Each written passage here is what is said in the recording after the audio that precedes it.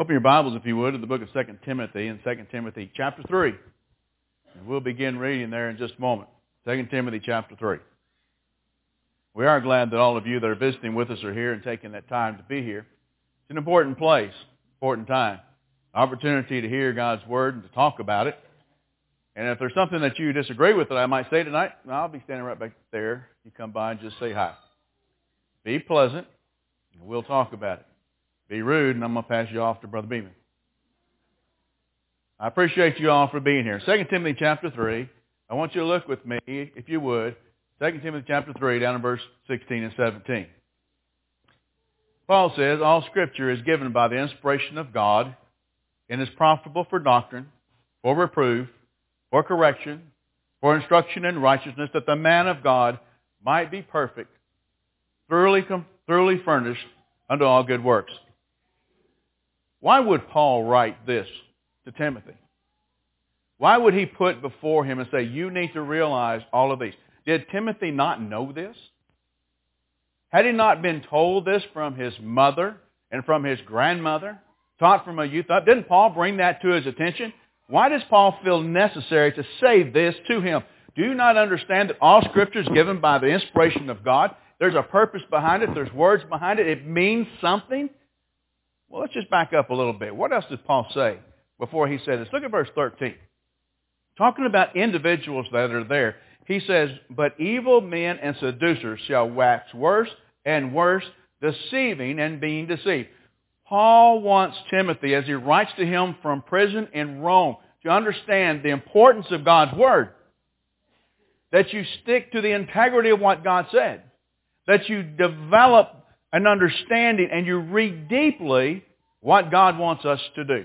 So let's look at another place. Go back over to the book of Matthew. I want you to go to Matthew chapter 7. In Matthew chapter 7, I want you to look down at verse 21. Matthew chapter 7 and verse 21, when Jesus is at the end of his Sermon on the Mount, as he's wrapping it all up, he says this, not every one that saith unto me, Lord, Lord, shall enter into the kingdom of heaven, but he that doeth the will of my Father, which is in heaven. There's going to be a lot of people that say a lot of different things. A lot of people in the world. Jesus said this between AD 30 and AD 33. By AD 67, Paul is telling Timothy, these words that are written by God, they're inspired of God. You need to listen and look to what's here. You need to pay attention to what it is. Well, let's go a little bit further. In AD 33, 30 to 33, it says, look over in the book of Galatians, in Galatians chapter 1. In Galatians chapter 1, look down, if you would, to verse 6. Less than 30 years later, Paul writes this. From AD 30 or 33, somewhere in that time period, to AD 60, about that time when he writes this letter to the Galatians, he says this. Look in verse 6. I marvel. I'm confused. I'm shocked.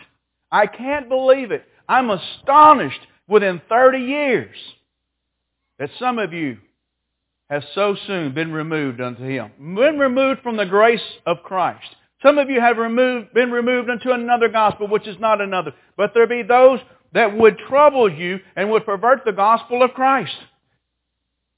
30 years. It doesn't seem like very long, does it? 30 years. Paul says, though we or an angel from heaven preach any other gospel unto you than what you have heard us preach before, let him be accursed. Paul drives this point so much that he even says it again. As I just said, let me tell you one more time. If you hear something that we haven't preached, if someone preaches it, or even if I preach it differently than what you've already heard me do, let me be accursed. Do you think there's a message that is going through? For Paul concludes this as he says, for do I now persuade men or God? What am I after? Do I seek to please men? If I seek to please men, I won't be the servant of Christ. What are we after? So when Paul drives this letter, sends this letter to Timothy, he's making a strong point to him to understand you cannot leave the gospel. Don't make it for what other people might say. Don't put it in words that they might think would be tickling their ears or pleasing unto them. Don't change the things that are there. You think about these three texts from Matthew chapter 7 to Galatians chapter 1 to 2 Timothy chapter 3. It says the same thing. Stand true to God's Word. But that's what's happened in our world. Are we seeking after the words of God, or are we listening to the perversions of man? What are we looking for? Because if we don't stand with the integrity of the gospel, we stand in the mistakes and the perversions of men that have perverted the gospel, the message of what Christ would have us to be.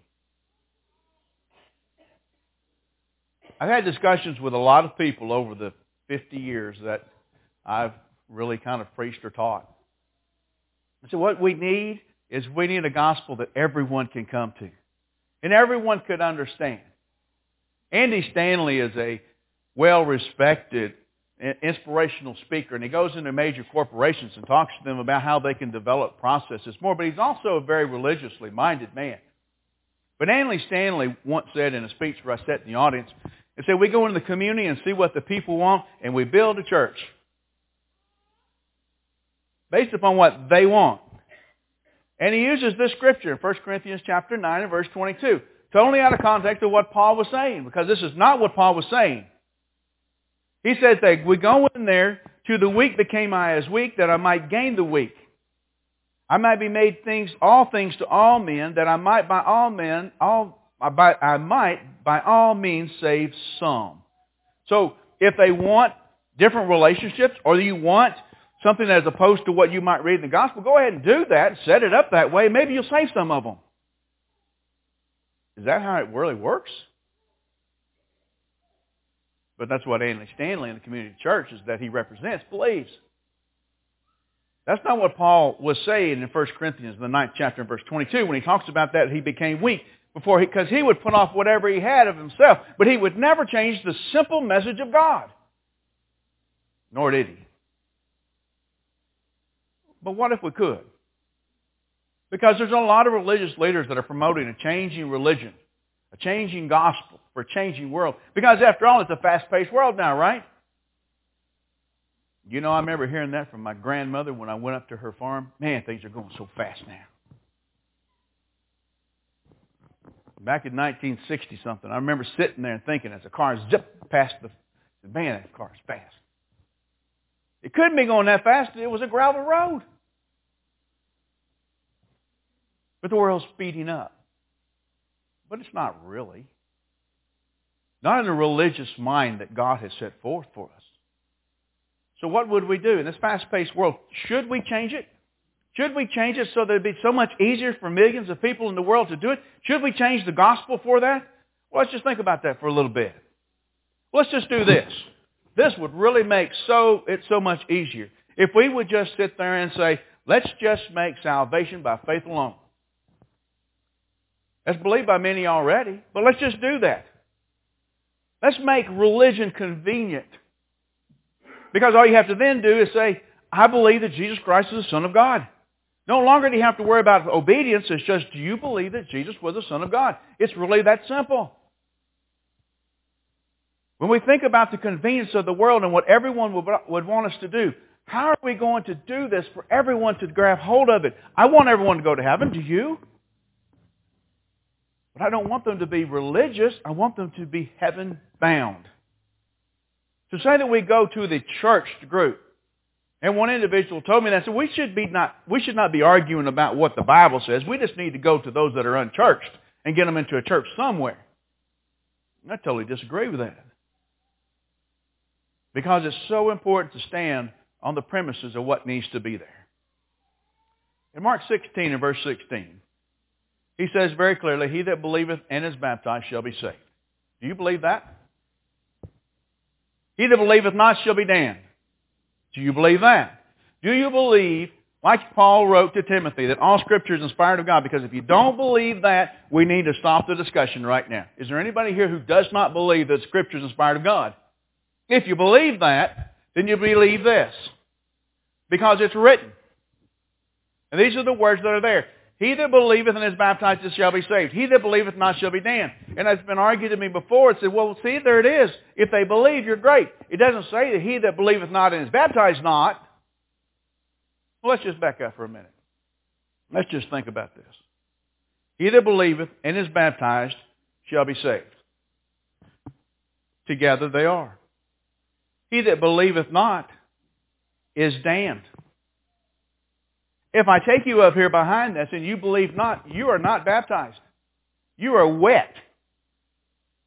The power of immersion in this and salvation is not in this water.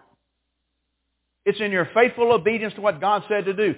Believe on me, be baptized as a symbolic error of what you're going to do as a remission of your sin, buried with Him, raised through Him. Look over back in Romans chapter 5 and Romans chapter 6. And that's where you touch the blood of Jesus Christ. It's through this burial with Him in baptism. There is no need to say baptizeth not, because if you don't believe, you're not baptized. He that believeth and is baptized shall be saved. He that believeth not shall be damned. Do you believe this? Salvation comes, Mark chapter 16 and verse 16, and it says, this and this equals salvation. What the Catholic Church believes is you're baptized in infants, you're in a saved relationship. You washed away the sins of your predecessors, of your fathers. And we'll teach you to believe later. The Baptist Church says at the point of belief, you are saved, and we'll baptize you later. At some point, we'll vote you into the church in many of the divisions of the Baptist Church. The community church, at the point that you say that you believe, you don't have to do anything else.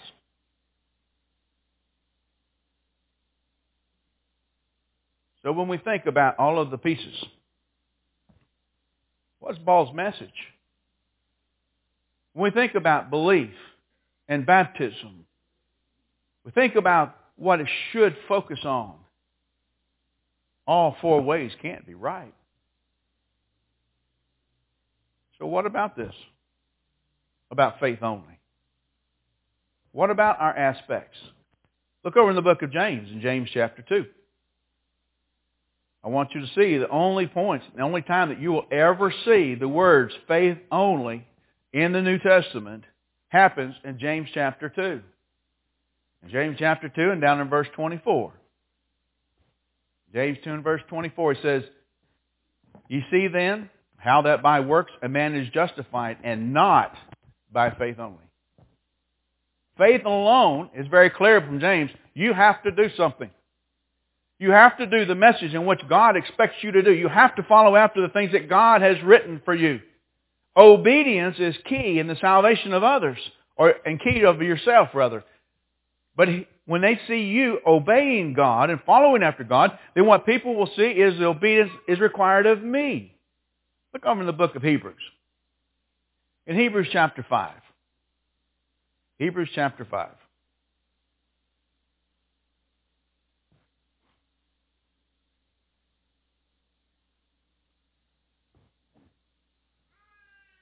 In Hebrews chapter 5 and down in verse 8, it talks about Christ, talks about human priesthood, how it was imperfect in the 5th chapter of Hebrews.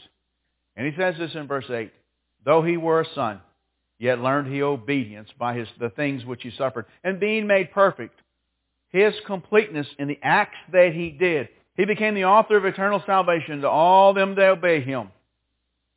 Called of God and a high priest, after the order of Melchizedek, of whom ye have many things to say and hard to utter. See that you're dull of hearing." We need to understand that what God did as God in the Son, Jesus Christ, He through obedience. The plan was laid out. In the book of Matthew, when it talks about the temptations of Christ, you need to understand that it was not a temptation if it was nothing that He could do about it. The feeding of Himself, the popularity, growing up in poverty, how He could be in charge of all the world and the world bow down to Him, had to be a temptation to His fleshly side, or it was of no value. It says He was tempted. Yet He turned to the Scripture and quoted Scripture back and forth of what He needed to do. He said to Satan as he was tempted, "Thus it is written." He obeyed. in the fashion in what he did. All right, so that won't work. So we can see that. Well, what about this? Can we make apostasy impossible? I mean, it would be great. Once you're saved, you're always saved. You don't have to worry about falling off. Anything that you do, you stay in a convenient relationship with God. It would make salvation for all of those who believe in Jesus Christ as the Son of God. And how I live beyond that wouldn't matter. I can go and do as I want then. Once I'm in that saved relationship, it doesn't matter. Being here assembled together of the saints wouldn't matter. Once saved, always saved. But let's look over in the book of 1 John. In the book of 1 John, I want you to see how important it is that I live. And John does such a great job in telling the individuals there in 1 John why you should believe what you have. John repeatedly says, these things I write that you may know. Over and over again throughout the book of 1 John. In 1 John chapter 2, I want you to look with me. 1 John chapter 2, beginning in verse 3. He says, and hereby we do know that we know him, if we keep his commandments. So wait a minute. Stop right there. You know that you know him. That means in a relationship with him. You know that you know him if you keep his commandments. So it does matter if I keep his commandments. I can't claim to be in a relationship with Christ and walk in any which way I want. Once I'm in a saved relationship with him, there's expectations of me. I still have to follow his commandments. I can't change it the way I want to change it. I can't modify that gospel. He just saith, I know him, and keepeth not his commandments is a liar. The truth is not in you. I must keep those commandments. If I say that I know Christ and I act differently, then I'm lying. It's deception. I want to become one of those individuals that Paul was warning Timothy about in 2 Timothy chapter 3. I'm leading people astray by the simplicity of saying, wait a minute, look at me. I'm doing this, but I'm not. I'm not acting in the same way. But he goes on. He says, and whosoever keepeth his word, in him verily the love of God perfected. I can do this.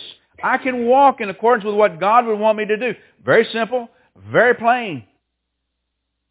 If I keep this, we know that we are in him.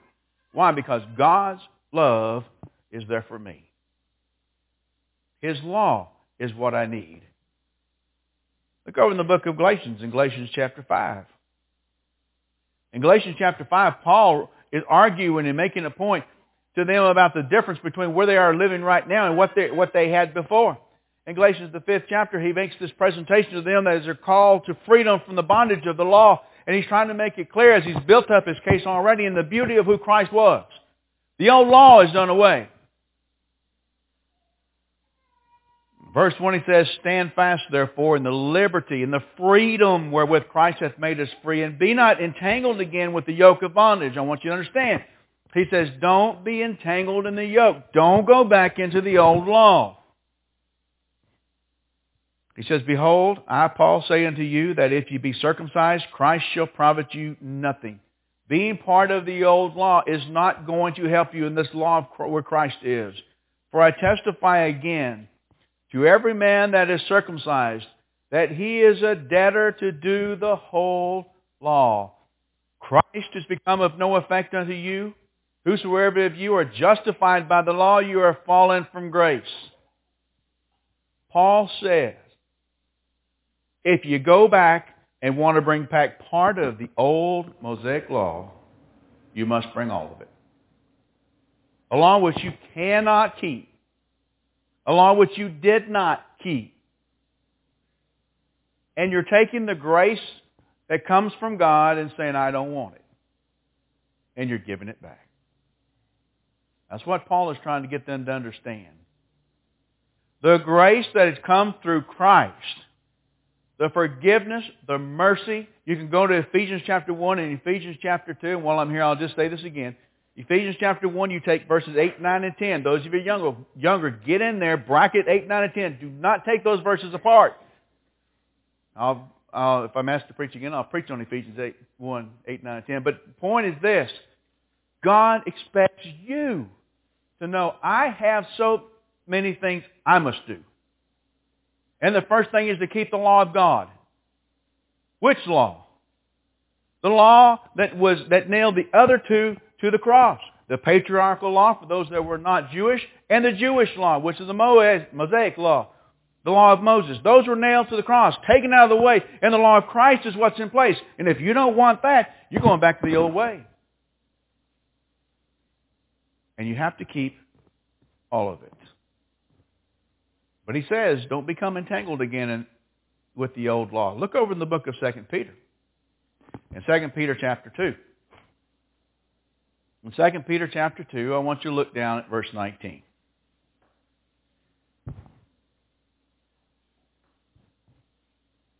Peter does a long dissertation about false teachers. Talks about how the false prophets would come in among them. Within 100 years, the apostasy from what Christ had died for is in full bloom. And Peter is saying, these are the marks of the teachers that are false. These are the things you need to be on guard for. Because there's people that are going to pervert the gospel of Christ and try to get you ensnared in it. But look at what he says in 2 Peter chapter 2, beginning in verse 19.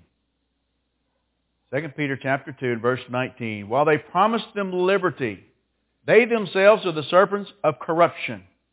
For whom a man is overcome, of the same is he brought in bondage. For if these individuals, after they escape the pollutions of the world, through the knowledge of the Lord and Savior Jesus Christ, they are again entangled therein and overcome. The latter end is worse for them than the beginning. I want you to stop with me just for a moment. The power of verse 20 says to us, if they have escaped the pollutions of the world, if they were able to get out of sin through the knowledge of Jesus Christ, they're in a saved relationship with Him. If they then go back and get entangled again in the same polluted area, that means that they were once in it, got out of it, and now they're able to go back. The Bible does not say that you, once saved, you can always be saved. It's impossible, Peter says. You can fall out of that relationship with Christ. That's how you become entangled again. When you're overcome. How can the latter be worse than the former? Verse 21, he says this. For it would have been better for them that they had not known the way of righteousness, the way of justification, and had they had known it, to turn from the holy commandment delivered unto them. So imagine what it would be like on the day of judgment. That I held in the palm of my hands the grace and mercy of Jesus Christ. And at some point during my life, having been in that saved relationship with Him, I said, I don't want it. Imagine what it would be like to sit in the pains of that anguish. Having said, I don't want the grace and mercy anymore, to realize I had it right here. Do you think that would be worse than to never have known it? Forever you're going to think about, I had it. And I gave it up. I let it go. That's how it'll be worse. And coupled upon that, the ones of us who have had faithfulness and lived this way and brought our children up, and then all of a sudden we say, I don't want it anymore. What influence will we have upon our little ones? And not only I am anguished, but what about our children that we brought into this world? What about their friends or anybody else I might have had contact with? They say, well, you know what, Ken Vaughn, I remember hearing him preach. He's not even faithful anymore and died that way. It must not have been that big a deal. Sit in anguish thinking about those people that you caused to lose their faith. Can we become ensnared again? Can I look upon the things that are of value and think, well, what should I do? Let's go back and let's look at this. Well, if the Bible won't let me do that, then let's try another one. Let's go to this. What about if we just become just moral people? And people have told me this, you know what, I'm a good man. I try to do things, and I've known some very good people who will help you and do anything with you, but when you bring up two things, they won't talk to you. They won't talk to you about politics, which I agree with them. I don't talk about politics either. I don't like it, don't want to. Bring up politics in my house, I may ask you to leave.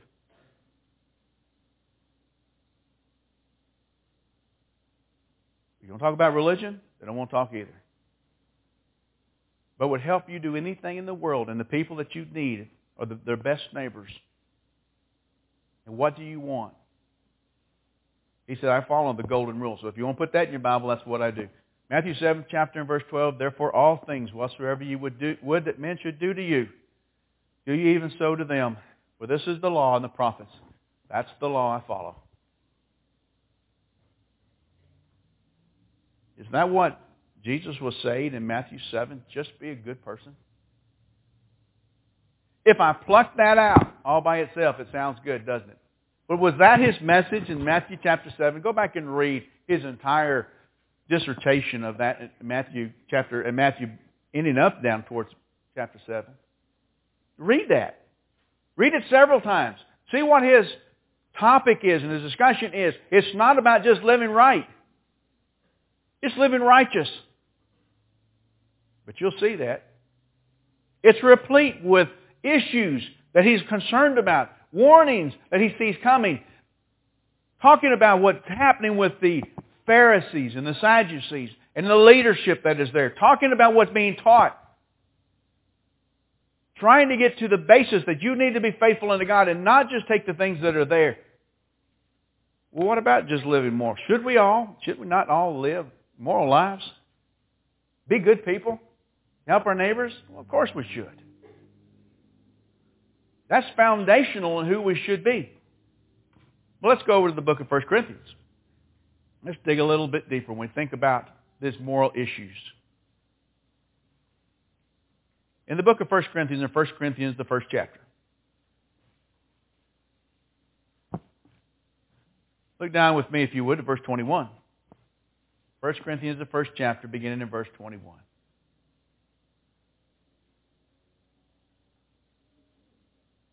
For many, the gospel is just pure foolishness. To think that I have to go through all of this, that I have to be dipped in water, and I have to believe upon something that someone or something that I've never seen or heard.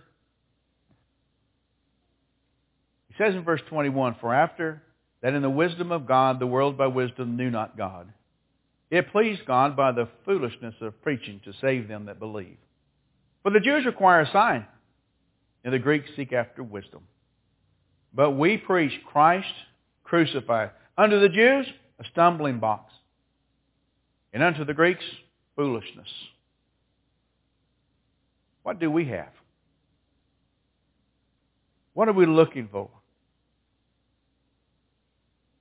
What is it that you're requiring? And you're requiring me to do this. And you're requiring me, as the elders give me, and say, here's an opportunity for you to be fed. And a gospel meeting comes around. And it's requiring me to be there every night. Where do you want to be?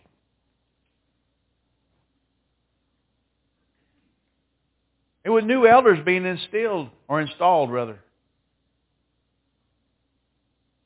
should all young men not be aspiring to work towards being leaders in the church? That may not be the role. Should all young ladies not be trained so that they can be helpmeets in the kingdom of Christ? Maybe not as elders' wives or as preachers' wives or as deacons' wives, but in the role of being faithful to God. Should they not? Where should we go? Do we think of Christ crucified? They were ready for Christ to be crucified.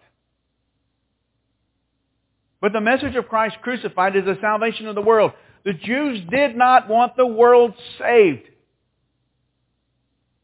They didn't want the Gentiles saved. They disliked them greatly. Maybe that's the way I should say that. This is our God. But the message of what the Gentile race, in this whole group right here, there's no one in here that's of Jewish background, I don't believe. We would all be sitting down. It was a stumbling block to think for the Jew that Christ died on the cross so that they could be saved in a relationship with my God. For the Greek who looked at all the different gods, you think about Paul on Mars Hill and he talked about all these different gods that they worship. They were always looking for something else. It's foolish to think there's only one, and we got 100. And if that's not enough, we'll create one for what you think. But don't limit it to one. That's foolishness. How should we conduct ourselves? Go with the book of Romans in Romans chapter 1. Romans, the first chapter. This gospel message that is laid out. Romans chapter 1. Down in verse 16, Paul says, "For I am not ashamed of the gospel of Christ. For it is the power of God unto salvation to everyone that believeth, to the Jew first, and also to the Greek." Let's hold on there just for a moment. Paul says, I'm not ashamed of the gospel. And the phrase of Christ in some translations is not there. But even if it's taken out, I'm not ashamed of the gospel. What's the gospel message? It's Christ and Christ crucified, is it not? So if you want to take it out, it's okay. For I'm not ashamed of the gospel, for it is the power of God unto salvation. The power is in the gospel. The gospel message. What is it then that's in that message? What's in there about this revelation? What's in there for me? For therein is the righteousness of God revealed from faith to faith, as it is written, the just shall live by faith. The righteousness of God is within this book. The justification of God is in this book. And people have said to me, well, there it is. It says it very clearly, faith to faith. Your faith, my faith, his faith, their faith. That's not what Paul is talking about. In the 4th chapter of Romans, Paul even goes on and talks about how Abraham was justified by faith. What law was Abraham under? Patriarchal law. Was he justified by faith? Yes. By the actions and the works that he did. He was justified by faith. What about the Israelites on the Mosaic law? Are they justified by faith? Yes. They're justified by faith when they kept the law. How are you justified? By keeping the law of Christ. The faith has reference to the patriarchal law, the Mosaical law, and the Christian law, the Christian dispensation. That's what it's talking about. Not that you have faith in something over here. Faith in Christ. The instructions that are written here, the just shall live by faith. Where do I stand in all this? Justified by the faith that I have in Romans chapter 4 with Abraham. Justified in the means in which I would live and how he would conduct himself is an example for me that my works are not sufficient, but the grace that would come through God, through Jesus, would. Where do I stand? Look over in the book of John, in John chapter 12. In John chapter 12, down in verse 48. Jesus says, "He that rejecteth me and receiveth not my words hath one that judgeth him. The word that I have spoken, the same shall judge him in the last day."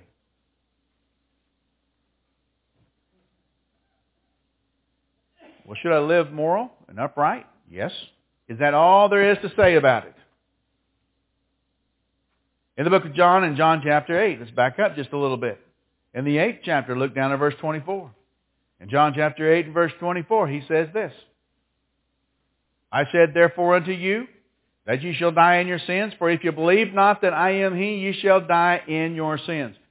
So living a great moral life is great, but do you have to believe that Jesus Christ is the Son of God? And some of you have a red letter edition. These are words of Jesus. Is it in red? I'm not saying that you shouldn't believe everything that's written in black because it's all inspired by God. Jesus said, you must believe that I am He. Then let's go over to the book of Acts. The greatest example that is in here that I can find is in Acts chapter 10. When we look at a certain man called Cornelius,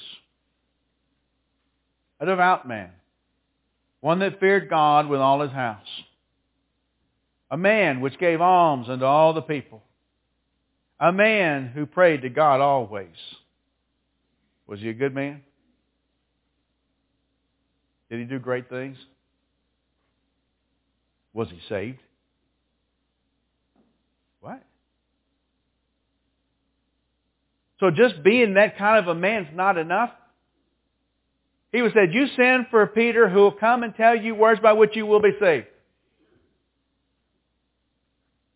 I've got to do more. In Acts chapter 11, when Peter is relating the story of what he was told, because Peter was called and said, what are you doing over there with Cornelius? He's a Gentile. He said, well, let me tell you. Let me tell you, in Acts chapter 11, let me tell you why I was there. God sent me. And who is going to tell this man no when God says yes? And they were okay with it. Acts chapter 11 is a commentary on Acts chapter 10. But look down at verse 14. Acts chapter 11 and verse 14, he says, who shall tell thee words whereby all thy house shall be saved? And as they began to speak, the Holy Ghost fell on them, as on us in the beginning. It's happened twice. On the day of Pentecost and now. The Holy Spirit has fell on the Jews, and now it's fallen on them, here the Gentiles. And you're going to tell me, you're calling me in question upon this? As this happens, the Holy Ghost fell on them as on us in the beginning. Then remembered I, the word of the Lord, how that he said, John indeed baptized with water, but ye shall be baptized with the Holy Ghost. He remembers what's happened and what was said. Cornelius sent for Peter to tell him. And he and all of his house were baptized. So it wasn't enough for Cornelius to be in a saved relationship by living a righteous life. He had to. Well, let's go back over to Matthew. We've already read part of this. Let's go to Matthew chapter 7 and let's look at it a little bit deeper. In Matthew chapter 7, I want you to look down at verse 21. Matthew 7 and verse 21.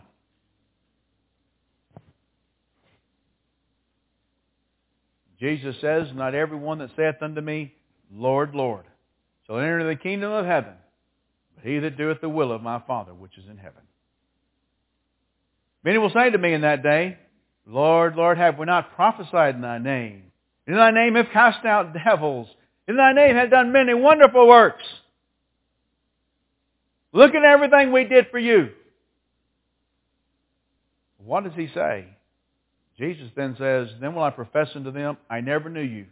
Depart from me, ye that work iniquity. And the word iniquity here literally means lawlessness, without authority. What does the Bible say? There's going to be a lot of people looking in all kinds of different directions, but if you were going to find it, why? The rich young ruler had the same problem. He would give up everything but his wealth. What's in your heart? How do I live? How do I conduct myself? What am I going to say? Well, since I can't do that and just live a moral life, why don't we just change the definition of morality? It's not that big a deal. Let society to set up and decide, well, that's just all right. It's normal. That's what President Clinton did, in case those of you that are under the age of 30 may not know this, but that's what he did. Let's just change it and redefine it. Let's allow the courts to decide if it's bad enough and we should allow it. Or let's just vote on it. Should we have same-sex marriages? Let's vote on it. Let the courts decide. What about marriage, divorce, and remarriage? Well, let the courts handle that. Let's change the way we look at what is moral. But I want you to look at let's just see what the Bible says. Look over at Matthew the 19th chapter, down in verse 9. Matthew 19 and down in verse 9. He says marriage is serious business. Don't go into it halfway. You make sure the person that you're going to marry is the person that you're going to spend the rest of your life with. And no matter what the discussion is or what the problem is, you're going to go back to the Word of God to find out what you have to do so you keep that relationship together where it should be. And if both are not equal to that and willing to do that, your best answer to that, young people, is to walk away. Because you're asking yourself, inviting yourself into heartbreak. And it's going to be the most difficult thing that could come to you. Look what he says in Matthew 19:9. And I say unto you, whosoever shall put away his wife, except it be for fornication, and shall marry another, committeth adultery. And whosoever marrieth her that is put away, doth commit adultery. I can't make it any simpler.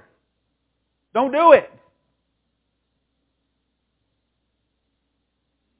The marriage relationship is a marriage relationship with three. Man, woman, and God. And you make that covenant relationship. Don't break it. And don't take it. Unless you're serious about keeping it.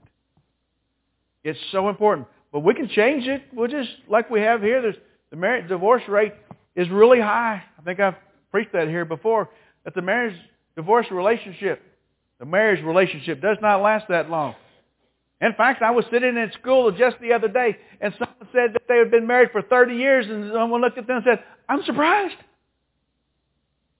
I said, well, you're going to really be surprised. I've been married 35. And someone said, with you, I believe that's a surprise. She's a saint, no doubt. Why is that not the norm? Because we changed the rules and said it's okay. If you get tired of that one, find another. And the courts have made it easy. You don't like it? You have a no contest divorce. Don't want to get into a squabble? Y'all decide how to split up the assets. You don't really want to get into a fight? Y'all decide how you're going to split up the children. Really?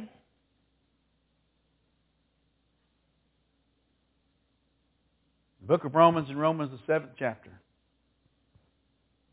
Down in verse 2, for the woman which hath an husband is bound by the law to her husband so long as he liveth. As you saw in Matthew 19, there's an exclusion for that. We can't change the law on morality. Go over to the book of Galatians. Look at what Paul says as he writes to those in Galatia. In Galatians, the 5th chapter. And Paul is saying, talking about the works of the flesh, and talking about the battle that goes on between those things that are carnally minded and those that are spiritually minded. In Matthew, the 5th chapter, and down in verse 19, he said, now the works of the flesh are manifest were these. Look at this. He starts off the list. Adultery and fornication, uncleanness, lasciviousness. And he gets on to a lot of things that I haven't really talked about tonight. But I want you to see the things that are there. He says, these things are not of God, and you will not inherit the kingdom of God if you're involved in them. Slow down. Step back. Decisions that you make in this world are going to impact you for the rest of your life. But let me tell you something even more scary than that. It will impact you for eternity.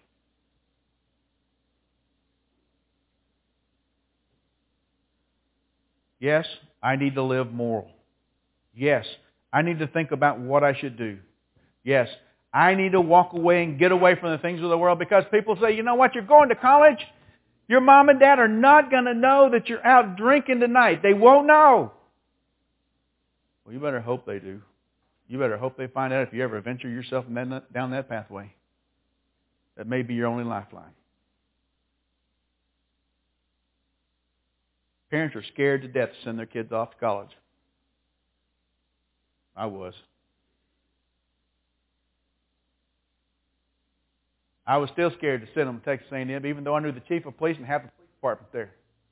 I was still scared to send them off, even though I knew most of the elders at the Twin City Church of Christ and the preacher there. I still was worried. Why? Because they're my kids. You know, I worry about yours too. Because when they're no longer there at your home that you can control, and I'll tell you what you start wishing for, parents, is what I had last December. All my kids sitting in those pews, worshiping together, and none of them had to.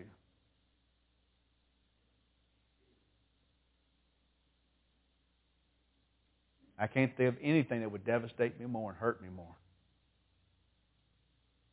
But I know what I want them to do is walk out of my house having the gospel of Christ built in deep. Or let's just do this. We're talking about, let's just get the unchurched. You just attend the church of your choice. Believe what you want. And if you don't find what you want to believe, go and establish your own. That's what people did, and that's why there's over 1,000 different denominations in the world. People just go out and do whatever they want. But I want you to go to the book of Ephesians. And if y'all haven't known this in the last 6 years, Ephesians is my favorite book in the entire Bible because it tells you everything you need to know. You can throw everything else away, but Ephesians will lay it out for you. If you don't find anything with that laying on the bench, you can find your way to God. In Ephesians, the first chapter, in verse 22 and verse 23, he says, and hath put all things under his feet and gave him to be head over all things to the church. Underline that phrase, to the church. Hold on to that. He says, this is what he done, all things to the church in verse 23, which is his body, the fullness of him that filleth all in all. Go over to the book of Ephesians and chapter 4. Ephesians chapter 4. Ephesians chapter 4, I want you to look down to verse 4. There is one body. What is that one body? What did he say over here in Ephesians 1? The body is the church. How many churches are there? Everybody do this. Just one. Who's the head of it? Christ. I can't change that. I'm looking for that. And he goes on and even says this. This is where we are. The body, this is the body, the fullness of everything that comes. There's one body. There is one Spirit. Even as you're called in one hope if you're calling. One Lord, one faith, one baptism, one God and Father of all. Beloved, I can't stretch that any further. You go back over to the book of Ephesians or Acts, and Acts the 2nd chapter on the day of Pentecost, and then following, as the people were trained and taught about the gospel, they were praising God and having favor with all the people. And the Lord added to the church daily such and such be saved. Who added them? I didn't do it. The Lord did it. The ones that are faithful. The ones that came into the one body. The one church. There is only one. Well, there's many people that believe you can worship any way you want. You can worship any way you want, at any time you want, any method that you want, using whatever you want. You better make sure it fits in here. Jesus said in Matthew 28 and verse 19, go ye into all the world. Preach, you teach everyone. You teach all nations, baptizing them in the name of the Father and the Son and the Holy Spirit. That's the message that has to go forth. That's the law that has to go out. In the book of Colossians, in Colossians chapter 3 and in verse 17, it says, and whatsoever you do in word or deed, do all in the name of the Lord Jesus Christ, giving thanks to God and the Father by Him. You then go out and you teach it by the authority that is given by God. Don't teach anything else. You teach what He told you to teach. Do we need to change it? Look over in the book of Matthew. Let's go back to Matthew the 18th chapter, or the 15th chapter. Matthew the 15th chapter. What's my attitude? In Matthew the 15th chapter, I want you to look down, if you would, at verse 8.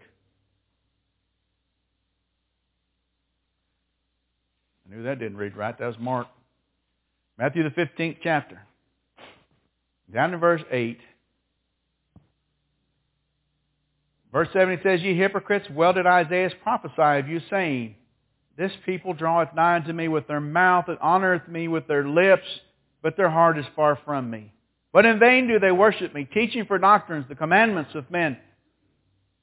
I can go through all the motions. I can sit there and say the words. I can sing the songs. I can say amen at the end of a prayer. But if my heart is not with God, it's just wasting time. Now, I'm not going to say you're not going to get something out of it, but it's not in a relationship with God.